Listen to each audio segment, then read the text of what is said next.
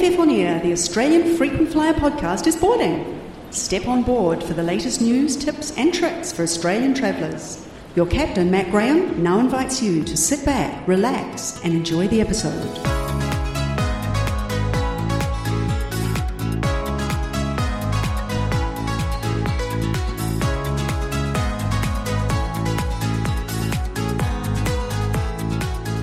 G'day and welcome to episode 86 of AFF On Air. It's the 11th of June 2022. If you've been looking at international airfares recently, you've probably noticed that they're getting quite expensive at the moment. But if you're planning to visit multiple countries or continents on the same trip, there are some great value round the world airfares out there that not only offer great flexibility, but are often also cheaper than just booking a point-to-point flight to North America or Europe. Have I piqued your interest? Well, later in this episode, I'll be joined by travel agent and regular guest on this podcast, Alan Lamb, to talk about how you can take advantage of these special airline-specific airfares. But first, let's begin with a roundup of the latest Australian airline travel and loyalty program news from the past fortnight. And firstly, Singapore Airlines has announced a significant devaluation to its KrisFlyer frequent flyer program to take effect from next month. From the 5th of July, the number of KrisFlyer miles you'll need to redeem for a Singapore Airlines or Star Alliance Award flight or upgrade will increase by around 10 to 15% depending on the route. And from the 1st of August, KrisFlyer will make changes to its stopover rules on award bookings. Complimentary stopovers will soon be limited to a maximum of 30 days, while the option to pay $100 for an additional stopover on some types of KrisFlyer award bookings will be removed completely. Have a look at the Australian Frequent Flyer article called Major Singapore Airlines KrisFlyer Award Devaluation for more details, and you can find this article linked in the episode notes for this podcast or on australianfrequentflyer.com.au. With international travel restrictions easing around the world and the July school holidays coming up, many international flights to and from Australia over the coming months are already sold out or looking very close to being full already. Qantas's new Perth to Rome flights, which launch in 2 weeks, have been selling particularly well. The first two flights are already completely sold out in all classes of travel, while several others have just a couple of seats left. And in the other direction, the Rome to Perth flights are looking extremely full in all cabin classes around the end of the July school holidays.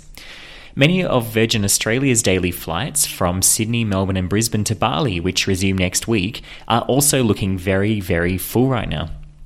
There's still a week left before Virgin's first flight to Bali since 2020 takes off, but already 17 Virgin Australia flights between Australia and Denpasar are completely sold out in both economy and business for travel over the coming months.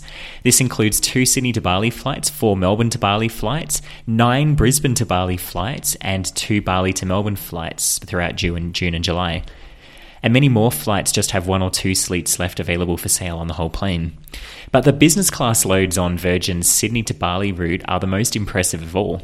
Business class is already sold out on every single one of Virgin's Sydney to Bali flights from the launch date on 15th of June until the 4th of July. And in the opposite direction from Bali back to Sydney, there are currently only 6 flights which have any business seats available between the 15th of June and the 7th of August. And remember, these flights are running every day. With Indonesia recently dropping all quarantine and COVID testing requirements for vaccinated tourists, other airlines have also resumed flying recently from Australia to Bali to meet the surging demand. Jetstar and Qantas are now back to flying all of their pre-COVID routes from Australia to Bali. Indonesia AirAsia also resumed flights last month from Perth to Bali, and Malindo Air is planning to resume flights from Melbourne and Brisbane to Bali with onward service to Kuala Lumpur later this month. United Airlines has announced it will fly from Brisbane to San Francisco with 3 weekly Boeing 787 flights starting from the end of October. United recently launched a partnership with Virgin Australia, which has a major hub at Brisbane Airport. Virgin will co-chair on the flights and also be able to provide onward connectivity to dozens of destinations on the Australian end of the Brisbane to San Francisco route, while United offers over 80 onward connections from its San Francisco hub. The new United service to Brisbane is partially funded by Queensland taxpayers as part of the state government's $200 million Attracting Aviation Investment Fund. Qantas has re-established a call centre in Manila to handle reservations and ticketing inquiries. Qantas already has call centres, as you may know, in Hobart, Auckland, Cape Town and Suva. The Flying Kangaroo is also currently trialling new self-service kiosks at Terminal 3 in Sydney Airport, which will eventually replace the current check-in kiosk at all domestic airports across Australia, where currently the check-in kiosks are installed. These new kiosks are faster, but they can only print luggage tags and charge for excess baggage. They cannot check in customers or print boarding passes, so Qantas customers will soon be forced to check in at home or on their smartphone, or otherwise queue up at the airport for assistance at the service counter. Rex has been routinely filling empty business class seats on its capital city jet services by upgrading economy passengers for free. The random free upgrades have been happening for quite some time, and in fact they date all the way back to the inaugural Rex Melbourne to Sydney flight on the 1st of March last year.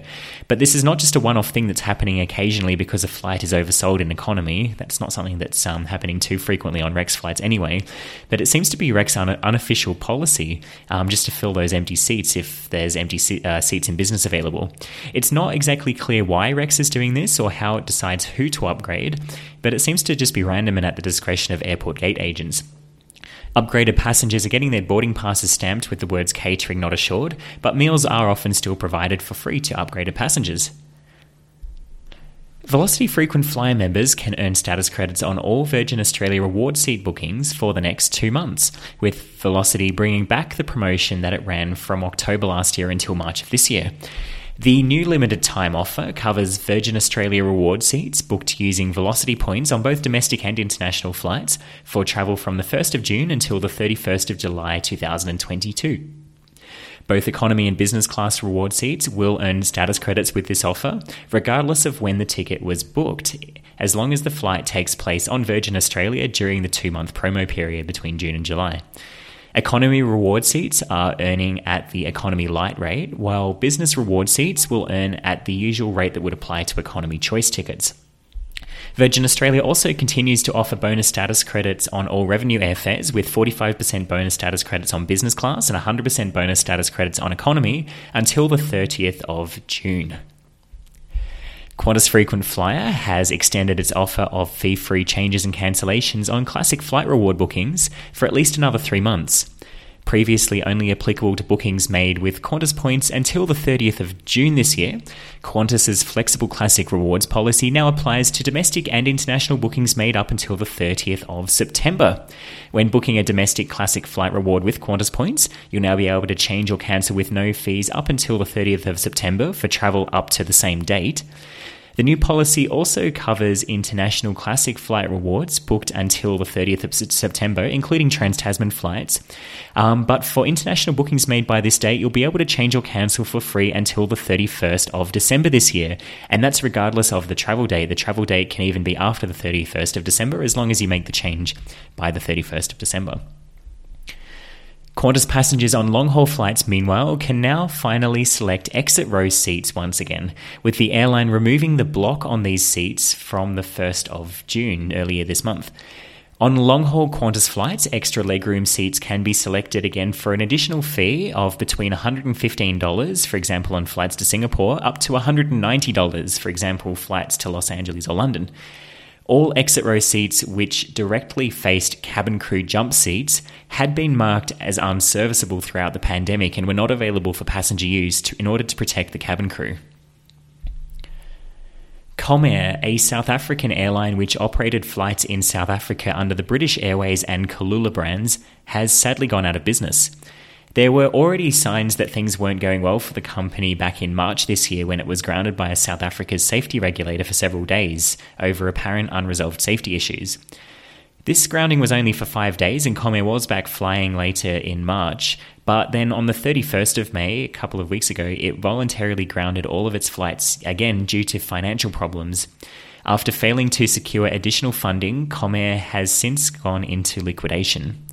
Before COVID-19, Comair was one of the most consistently profitable airlines in the world, and in fact, up until 2019, it had consecutively reported an annual profit for over 7 decades.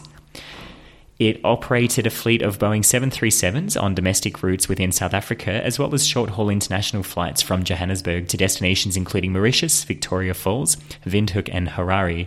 But it had been in business rescue since May 2020 due to the coronavirus pandemic and the lockdowns in South Africa. Comair was a Oneworld affiliate and a Qantas partner airline. The Spirit of Tasmania will sail from Geelong instead of from Port Melbourne from October this year. And finally, just a reminder that tomorrow is your last chance to redeem Virgin Australia Velocity points for Delta flights.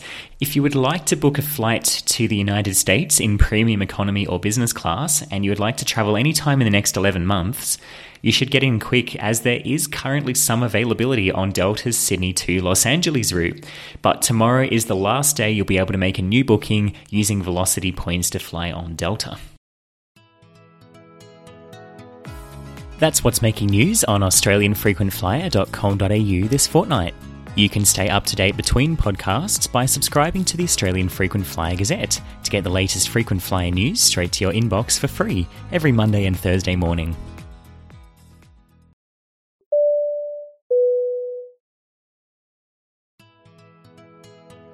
If you've been enjoying this podcast, you may be interested to know that I also host 8 webinars per year for AFF's sister website, Frequent Flyer Solutions. Each interactive hour-long online webinar covers a timely topic of interest to frequent flyers and anyone in Australia looking to travel better for less. The next webinar will be held at 8 p.m. Australian Eastern Standard Time on Tuesday the 21st of June, and the topic will be Essential Facts for Travelling Overseas in 2022. If you'd like to attend any Frequent Flyer Solutions webinar, you will need to register in advance. For more information, visit frequentflyer.com.au.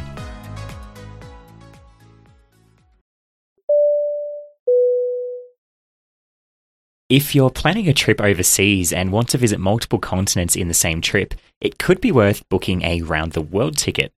Not only does this give you pretty good flexibility, but it can even be cheaper than just booking a point-to-point flight from Australia to Europe or the Americas. For example, Qantas business class fares from Sydney to London currently start from $8,258 return at their cheapest, and flights from Sydney to Los Angeles on Qantas are over $9,000 return in business. But you could fly all the way around the world in business class and even use Qantas for the legs to and from Australia, starting from just $6,259. Similarly, a Qantas Premium Economy ticket from Sydney to London would currently cost you at least $4,205 return, and Sydney to Dallas in Qantas Premium Economy is over $5,200 return if you just buy a ticket through Qantas. But you could fly all the way around the world on a Lufthansa, Austrian Airlines or Swiss Air ticket in Premium Economy, and use Qantas for the legs to and from Australia from just $3,383, including taxes. And it's a similar thing with economy. You can get a cheaper around-the-world fare in economy than you would pay just with a Qantas ticket to London or Los Angeles. I recently wrote an article on AFF called Great Value Round-the-World Tickets with Finnair and Lufthansa, which takes a look at some of the special airline-specific airfare deals available to Australians who are travelling to Europe. And I'll include a link to this article on the episode notes for this podcast if you want to have a look at that. Now, these airfares aren't specifically round-the-world fares. They're in the sense that you don't actually have to use them to fly around the world. You could, for example, fly from Australia to Europe via South Africa and then return via Asia. Or you could fly to Europe via North America in both directions. But one of the most common and popular uses of these types of airfares is indeed to fly around the world, and this can be particularly great value. This article and these special airfares have attracted quite a lot of interest from Australian Frequent Flyer members, so to learn more about how they work, I'm joined now by a regular guest on this podcast, Alan Lamb, a travel agent at Netwave Travel, who goes by the username Mad Rooster on AFF. And before I welcome Alan, I'll apologise in advance for if you can hear car horns in the background. I'm in the middle of Mexico City at the moment, so this might be a bit of background noise. But on that note, welcome to the podcast, Alan. Thanks again, Matt. It's lovely to be here. Yeah, it's great to have you back on. It's always good to get your insights. And so I guess, first of all, in a nutshell, can you just explain for our listeners how these special airline, I guess you could call them quasi-round-the-world tickets, work? Well, they're not really quasi-round-the-world tickets as such, actually. I mean, they've been called as such, online, and, you see a lot of other agents advertising them as so-called round-the-world tickets, but they actually are technically Europe fares in return form, I guess, where there's different directions that you can, or different routes that you can take to get to Europe. So to break that down, essentially these fares are no different to if you were just simply doing Australia to Europe and back. But what makes them around the world is that you can go in different routings or directions to get there.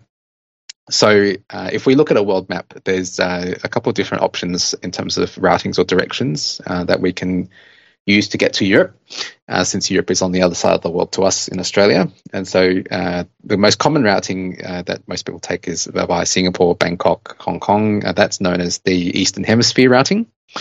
Another routing is the Trans-Siberian routing, which takes us up via Korea and Japan. And then over Russia to get to Europe. And then the third routing is known as the Asia Pacific routing, which either takes you via South America or North America and then across to Europe. So essentially what the airlines are doing when they file these fares in the GDS is that they file the Australia to Europe fare. So if you're searching for a fare for Sydney to London or Sydney to Oslo, Sydney to Madrid, etc., but they file them with 3 different directions that these fares can be taken in, being the Eastern Hemisphere, Trans-Siberian, and Asia Pacific routings. Now, if you happen to be a user of ExpertFly, these fares will be filed as TS for Trans-Siberian, EH for Eastern Hemisphere, and AP for Asia Pacific.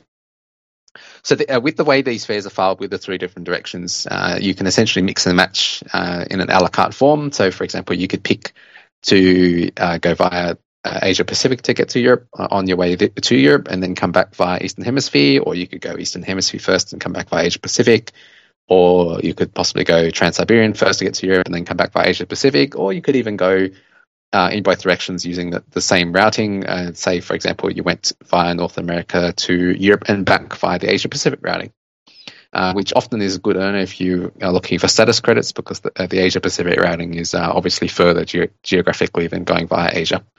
Yeah, and so I guess like if you want to make it into a round the world ticket, then you just go via the Asia Pacific routing and back through Eastern Hemisphere or through Asia, or the other way around, and and you can turn it into a round the world trip that way. But as you say, it's not necessary with these tickets, and that is one of the things I love about traveling between Australia and Europe. You can travel in pretty much any direction, and eventually you'll get back to Europe or back to Australia.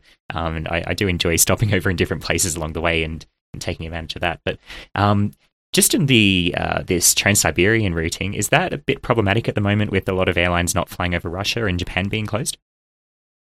Yes, for a little while it was okay, but at the moment with the issues in Russia and Japan also not being generally open to tourists, it's a bit of a problem at the moment with some flights going into Tokyo Narita, but then the next flight is departs from Tokyo Haneda, or you might fly into Tokyo Haneda and then the next flight out to Australia, for example, might not be for another 2 days because the flight only runs 3 days a week or 4 days a week, for example. The exception to the rule would be those who are, and this is based on current restrictions as of today being the 11th of June, is that if you are a Japanese national or you happen to be a dual national with of Japan and another country, then you can possibly enter Japan since there's no quarantine requirements in Japan anymore. So if you happen to have Japanese citizenship, then you could possibly fly via the Trans-Siberian routing still and enter Japan accordingly for the stopover or however many days you're there, I guess. Yeah, but I guess like once Japan hopefully eventually opens up to tourists, maybe after the Japanese election next month, it will be possible again for Australians to enter Japan. So that could be an option if you're booking, say, for travel next year. And I believe Qantas is also going to soon start flying to Korea, so that could be an option as well, right? Yes, I expect that the flights to Seoul will be added to the allowed routings sooner or later. Generally, the airlines that offer these fares do keep on top of adding various routes being added by their partner airlines. We have seen, for example, Sydney Vancouver is allowed on Qantas on the Lufthansa as well as the Finnair fares. That being a reasonably recent addition to the network on a regular. Obviously Qantas used to regular basis. Sorry, I should say Qantas used to offer the Vancouver route only a couple of times a year, usually winter and summer, and then they'd only offer like 5 or 6 services in each of those periods. So back then that routing wasn't allowed, but these days it is because it's a year-round service now. Perfect. And I expect to see similar with Sapporo, for example, when we had that briefly on offer just before COVID. the Sydney Sapporo service was allowed, and then you could continue, say, Sapporo to Europe, depending on who the airline was. Okay. Yeah, let's talk about the airlines that do offer these. So, like, as I mentioned in the article, Finnair and Lufthansa, or the Lufthansa Group, I guess, offer these. But, like, what's the full range of airlines that Australians can be looking at to do these kinds of fares? Qantas themselves actually offer such a fare, actually, except they only offer Eastern Hemisphere and Asia Pacific, so there's no Trans-Siberian routing for Qantas. Okay. And their fares tend to be a bit expensive. So, I mean, there are certain use cases where, particularly in flex economy, where these fares may be useful, but otherwise it's probably a little bit expensive to really consider them as such. In terms of oneworld, we've got Finnair that offers it. At one point, British Airways did offer it as well, but currently not an offer at the moment. But perhaps it may come back at a later time. We don't know. In SkyTeam, Air France offers it. KLM offers it. I think that's about it for SkyTeams. In Star Alliance, you've got Turkish Airlines. You've got the Lufthansa Group, so that's Swissair, Austrian, and Lufthansa. Notably, Brussels Airlines does not offer such a product. It's only the three major ones in the Lufthansa Group, and that's about it, I think. Okay. And so some Australians might be familiar with the One World Explorer Around the World ticket or the Star Alliance Around the World ticket. And SkyTeam also has one called the SkyTeam Go Around the World Pass, although that's currently suspended due to COVID. But how are these fares different to those Around the World tickets offered by the alliances? So the alliance products, such as the One World Explorer fare or the Global Explorer or the various Star Alliance products, they allow full flexibility where you can stop. You can essentially have up to 15 stopovers rather, I should say, on their tickets, and you can mix and match virtually any routing. You can basically create your own routing, create as many stopovers as you like, pick whatever airline you want to fly, whatever you like, really, as long as the availability that you need is there. So that is quite a flexible product, and those products tend to allow you to not issue a ticket until usually 2 months before departure as well. And so there's a lot more flexibility with changes and rerouting and so forth with those tickets. These special fares to Europe, however, are not so flexible. Often they require ticketing within 3 days of creating the booking, and there's a lot more restricted routings that are allowed. Some of these fares actually allow carriers that are not actually part of the alliance. For example, Lufthansa Group allows Virgin Australia to be used domestically. Previously, pre-COVID, they used to allow Virgin Australia even on the Trans-Pacific. Qantas is allowed for the Trans-Pacific and even up to Asia. So there's quite a few carriers that actually often make the cut into these fares, even though they're not in the same alliances. Finnair, for example, allows Singapore Airlines and Thai Airways to get up to Asia. Okay, so or even China Eastern to get to China. Oh wow, okay. So I guess the routings are a bit more restricted, but also they're not specific to the alliances. They're specific to which airline partners and routings are allowed, and also they're a lot cheaper, I guess, than an alliance around the world ticket. Yes, these are substantially cheaper. Although realistically, you probably only ever get about maybe 10 flights onto these tickets, rather than the full 16 that the alliance products allow. And again, these are routing restricted, so you're essentially forced to take certain allowed routings that are in the route map. Okay, let's talk about those routings. So one of the fares that's particularly popular with Australians is the Finnair one, like we discussed. And Finnair being a one-world airline, it's quite popular because you can also earn Qantas points and status credits, of course. With the Finnair fares, what kind of routings are possible? Like, can you give some examples? So with the Asia Pacific routing, you've got... and this is not on all of the fares. Some of the cheaper ones, for example, have more restrictive routing than the more expensive versions. And these fares are filed all the way up the fare ladder. So anything from discount economy all the way to the higher flexible buckets as well. Okay. But on Asia Pacific, the main routings at the moment is going via Vancouver, going via LA, going via Dallas. If San Francisco comes back up, then via San Francisco as well.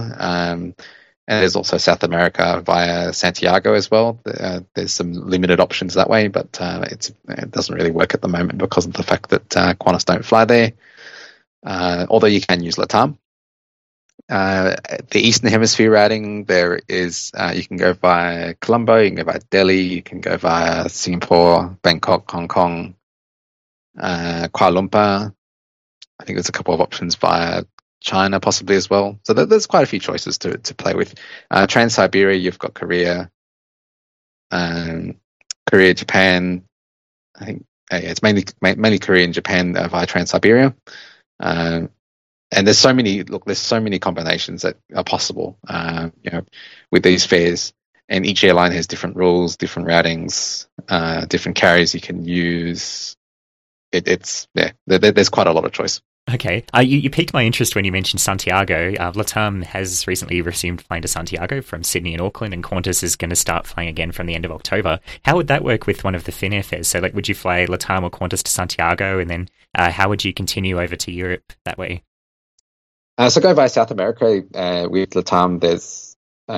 You'd have to go into Santiago first as your port of entry, but you could possibly go across to Sao Paulo or Lima as since they're major LATAM ports, but then you have to go from there up to the US and the US across to Europe.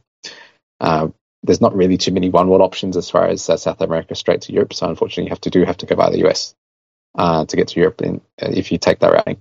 Okay, and is that a bit more expensive if you go via South America? Yes. For example, in business class, it's only offered on the D class fares and up, so it's not offered on the R class and I class fares. So it definitely would be more expensive. But that said, the South America routing in general, in terms of availability, is also not so easy to get the availability that you need, and so therefore it tends to be inching up towards the D class and up fare levels anyway. Okay. And so in Australia, can you start at any, port that Qantas flies to in Australia, even regional ports on one of these fares? Finnair, for example, do have a lot of the regional ports filed, but Lufthansa Group, for example, don't. So it really depends on which fare you're using, which carriers, and so forth. There's all the capital cities are filed, but and some regional ports, but not every single port would be filed. Okay. And using the Finnair fare as an example, where can you stop over in Europe? In Europe, you can basically stop anywhere, other than Helsinki being your entry point. You can basically stop anywhere that Finnair flies. Okay, so you'd fly with Finnair on the legs to and from Europe into Helsinki, and then with Finnair to pretty much anywhere in Europe that Finnair flies. And could you also stop over in Helsinki and I assume you can also stop over in these Asian ports and North American ports as well along the way? Correct. Some of the fares restrict you to 2 stopovers per direction. Others are a bit more flexible, where you have more stopovers allowed. So again, it really depends on fare level you're paying. The more expensive fares give you more freedom, the cheaper fares give you less freedom, and so forth. But yes, you can absolutely stop in Asia, as well as Helsinki, as well as Europe if you feel so inclined. You can even do open jaws within Europe. You can even have an origin open jaw, for example, starting in Sydney and finishing in Perth. There's quite a number of possibilities, basically. Okay, great. And can you incorporate Dubai into one of the Finnair tickets? A few people have asked about that on AFF recently. Dubai is a bit restricted. Finnair does publish fares from Australia to Dubai via the Eastern Hemisphere only, so you can combine Dubai with an Asia-Pacific routing from another European port. So, for example, you can fly from Australia to Asia to Helsinki to Dubai, but you then can't go, say, Dubai, Helsinki, North America, Australia. You'd have to, say, do an open jaw to somewhere else in Europe, let's say, hypothetically speaking, Rome. So you could go, say, Australia, Asia, Helsinki, Dubai, and then open jaw to Rome, and then go Rome, Helsinki, North America, Australia. So that is possible, but again, a bit restricted since the Dubai destination is not filed for Asia Pacific and Trans-Siberian. Okay. So what kind of pricing could we expect with one of the Finnair one of these Finnair tickets? Economy starts at about $2,000 for the economy classic fare. The flex version is only about $100 more return. Premium economy starts at about 4.4K, and flex it's about $200 more. Business class starts at about 6.2, going up to 6.8, 6.9 if you're looking for a flex fare. And these amounts can go much higher depending on if there's a discount availability, or whether you're booking to, say, fully flexible economy, for example. So the ladder, I suppose, of fares can be quite stretched. Okay, great. So just for anyone who's interested, the prices that we've just quoted, they were based off the routing of Sydney to Dallas-Fort Worth to Helsinki to Oslo to Helsinki, Singapore, and then Sydney, using Qantas for the long-haul flights out of Australia, and then Finnair for the rest of the flights. But you mentioned there's a difference between the fares for Classic and Flex. What extra do you get with a Flex fare? So for all three cabin classes, economy, premium economy, and business, the key difference at the moment between Classic and Flex is that the Flex fare is refundable, whereas the Classic is not.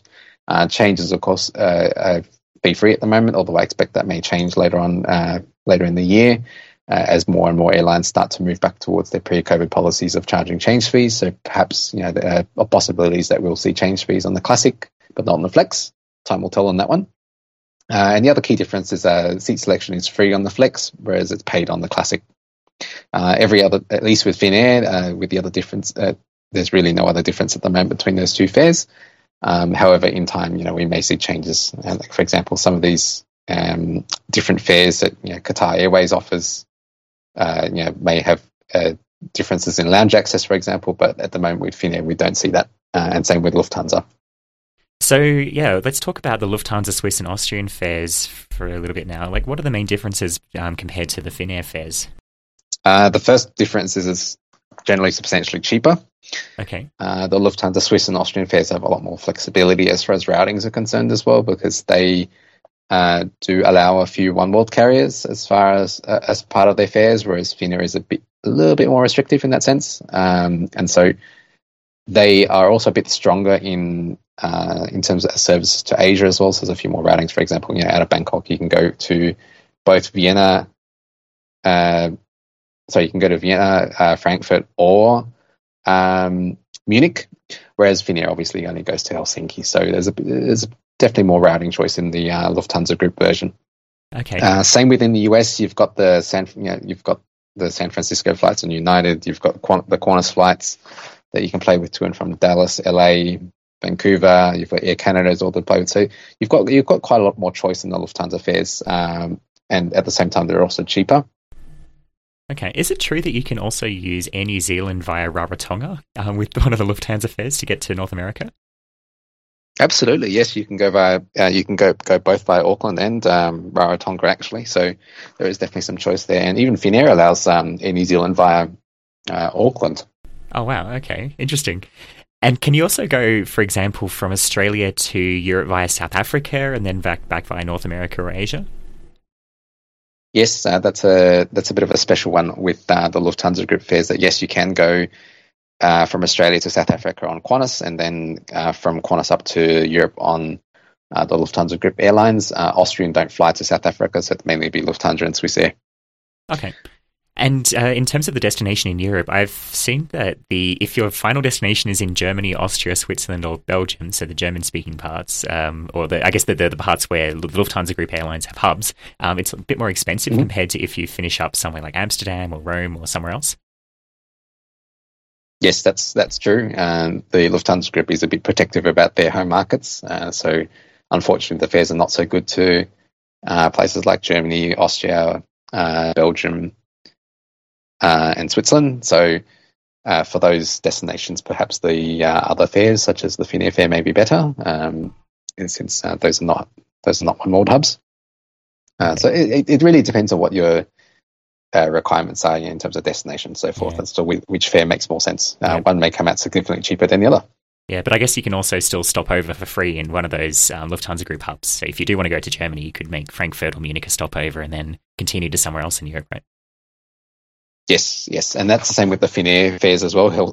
Anything in Finland is quite expensive in the same vein, and so often you may save yourself a lot of money by possibly doing a weekend trip from Helsinki to Munich. Fair enough. So if you use on one of these Lufthansa fares Qantas to and from Australia, and then one of the Lufthansa Group or Star Alliance airlines for the rest of it, can you earn Qantas points and status credits for the Qantas flight and then credit the Lufthansa flights to a Star Alliance program? Yes, you absolutely can. You generally can't do this online yourself. So if you want to use different frequent flyer numbers for different flights or different airlines, then yes, you would need to have that manually added. The big struggle is obviously a lot of. I find a lot of airline call centers don't know how to set that up, and so if you're going to do something like that, you may be better off seeking the assistance of a travel agent. Yeah, absolutely. Or I guess like if you turn up at the check-in counter and say like, "Hey, can you change the frequent flyer number for this flight?" Like they can usually do it, I guess. Yes, you can usually do that, but I often find that airline check-in staff either don't know how to do it correctly, or they somehow delete one of your other frequent flyer numbers, or there's a lot of room for error, I guess, messy if you do it at check-in. Yeah, it can get messy. So it's not something I'd recommend. Yeah. So you mentioned that the Lufthansa Group fares are often a bit cheaper than the Finnair fares, and that's, I think, particularly the case with premium economy. What kind of pricing are we looking at? So the pricing with the Lufthansa Group fares start from about 1.7 for the economy basic product, ranging up to about 2,000 for the economy flex. And this is with a destination of Oslo. For premium economy, starts about 3.4, going up to about 3.8 for the flex. Business class goes from about 6.5, going up to about 7. And the nice thing about the Lufthansa Group is there's a bit more choice in that you actually have 3 fare products you can choose from: basic, basic plus, and flex. The key differences there is that the basic is non-refundable, so very similar to the Finnair Classic. The basic plus is refundable, but with a fee. So the basic plus, the fee generally is about $300, $400, depending on the cabin class you're in. And then the flex is fully refundable with no penalty, which again aligns with the Finnair flex product. Okay, great. And yeah, the premium economy, like the premium economy basic fare starts from around $3,400. That's like significantly cheaper than the Finnair premium economy product, about $1,000 cheaper actually. And it's even cheaper than just booking Qantas premium economy to Los Angeles and back. So it's a really good deal. Absolutely, yes. And again, I guess you can start from different points in Australia, and can you use Qantas or Virgin for the domestic connections in Australia if you're starting somewhere like Adelaide or Darwin or something? Yes, you can use both Qantas and Virgin. You can even use Jetstar if it happens to be that one of the port that you're originating from and gets Jetstar service. For example, Townsville is probably a good example of that, where Qantas used to not offer Sydney Townsville or Melbourne Townsville, whereas Jetstar did. That's a good example where Jetstar may also be useful too. Okay, well, there you go. Jetstar might be useful for something.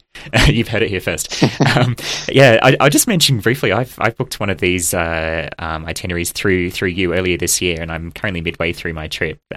Just for anyone who's interested, I booked Canberra to Sydney on Qantas, then Sydney to Singapore on Singapore Airlines, Singapore to Zurich with a stopover, and then on to Ljubljana on Swissair, and then with an open draw in Europe, Lisbon to Vienna on TAP.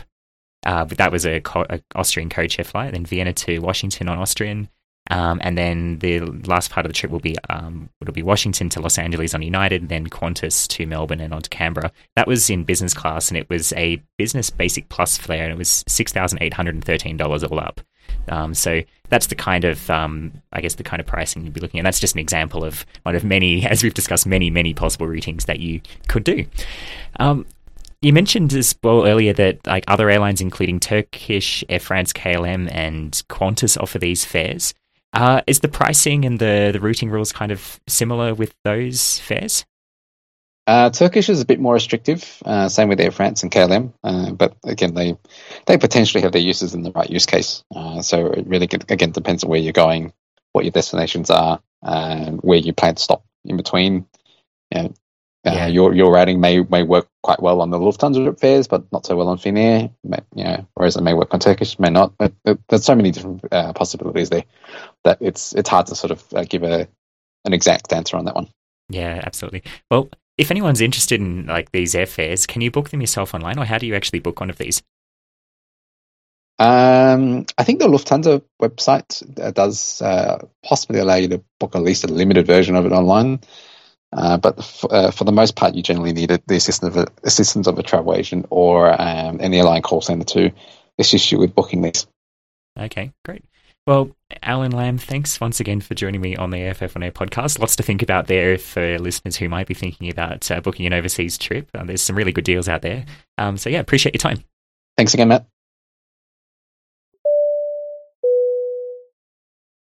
Finally, I just want to bring you some feedback from the last episode with David Feldman. The AFF member Sudoa left quite a long comment on the AFF On Air discussion thread with some feedback about the episode and also some interesting comments about how this person views the sweet spot with the Qantas and the Velocity programs. And I thought it would be worth sharing because I think this is quite an interesting comment and quite an informed opinion as well. So I'll just read out what this person wrote in full. And so Sudoa says, as someone who follows loyalty program tweaks, changes and promos a little too obsessively and finds their mechanics fascinating, I really enjoyed the recent episode with David Feldman. I agreed with the comments at the end of the show about Velocity starting to look more appealing. Once they have the Qatar and the All Nippon Airways partnerships, if that ever happens, established, they'll offer decent partner coverage of Europe, North and South Asia and North America. As long as they ramp up frequencies of their own metal to New Zealand and the South Pacific in due course, they would have most of the major business destinations covered. It might even be enough for jaded Qantas Frequent Flyer Gold members to consider switching to Virgin Australia. You know, the type who are sick of the abysmal call centre experience, both the hold times and the incompetent offshore staff, the removal of lounge service desks, the struggle to find decent Qantas business class awards 353 days out, and the published but undelivered benefits like priority boarding and baggage. For most travel patterns, Virgin Australia Platinum is about as easy to attain or retain as Qantas Gold. In some cases easier with family pooling. Fly Ahead and Economy X are quite attractive benefits. They really just need to make the international partner lounge entitlements clearer and more consistent and bring in some form of lifetime status. But if your usual Qantas status credit earn was around the 650 to 700 mark each year, I think it would be quite easy to justify a switch to Virgin Australia. In my opinion, Sudoa says, the most interesting Qantas Frequent Flyer value proposition is a combination of Platinum and Points Club Plus, with a 100 status credit head start each year with Points Club Plus combined with Qantas Classic Award requests, on which you can also earn status credits and even double status credits sometimes, makes retaining Platinum quite a bit easier. And Points Club Plus means churning 2 to 3 cards annually for most people and results in acquiring quite a few Qantas points along the way as well. But if you have confidence that you can burn them on the routes and dates you want, and they can count towards your Platinum retention target, and I think it would appeal to a person who earns 650 to 700 status credits per year as a stretch goal. Really interesting comments, Sudoa. Thanks a lot for that. And I agree with pretty much everything you've said. Velocity status is looking quite appealing to a lot of Qantas flyers. It is, by all accounts, a bit easier to earn than Qantas. So Virgin Platinum is sort of roughly takes about the equivalent amount of effort if you're flying around Australia to earning Qantas Gold. I think that's a fair comment. But also, if you've got Platinum, you have the ability to request award seats to be released. And if you're in Points Club, you can earn status credits on those reward seats if you're flying on Qantas aircraft. So thanks for those comments, Sudo. I appreciate the feedback. And that's all for episode 86 of AFF On Air. Thanks again to my guest, Alan Lamb, and thanks very much for listening. For more information about anything discussed in today's episode, check out the episode notes. Here you'll also find a link to the AFF On Air discussion thread on the Australian Frequent Flyer Forum, where you're welcome to discuss the podcast or ask me a question to be answered in a future episode. If you've enjoyed this podcast, I'd really appreciate if you'd take just a minute to review AFF On Air on Apple Podcasts. And if you haven't already, don't forget to subscribe on your favourite podcasting platform to receive every episode as soon as it's released. I'm Matt Graham, and I'll be back next fortnight with more news, tips and tricks for Australian travellers. And until then, safe travels.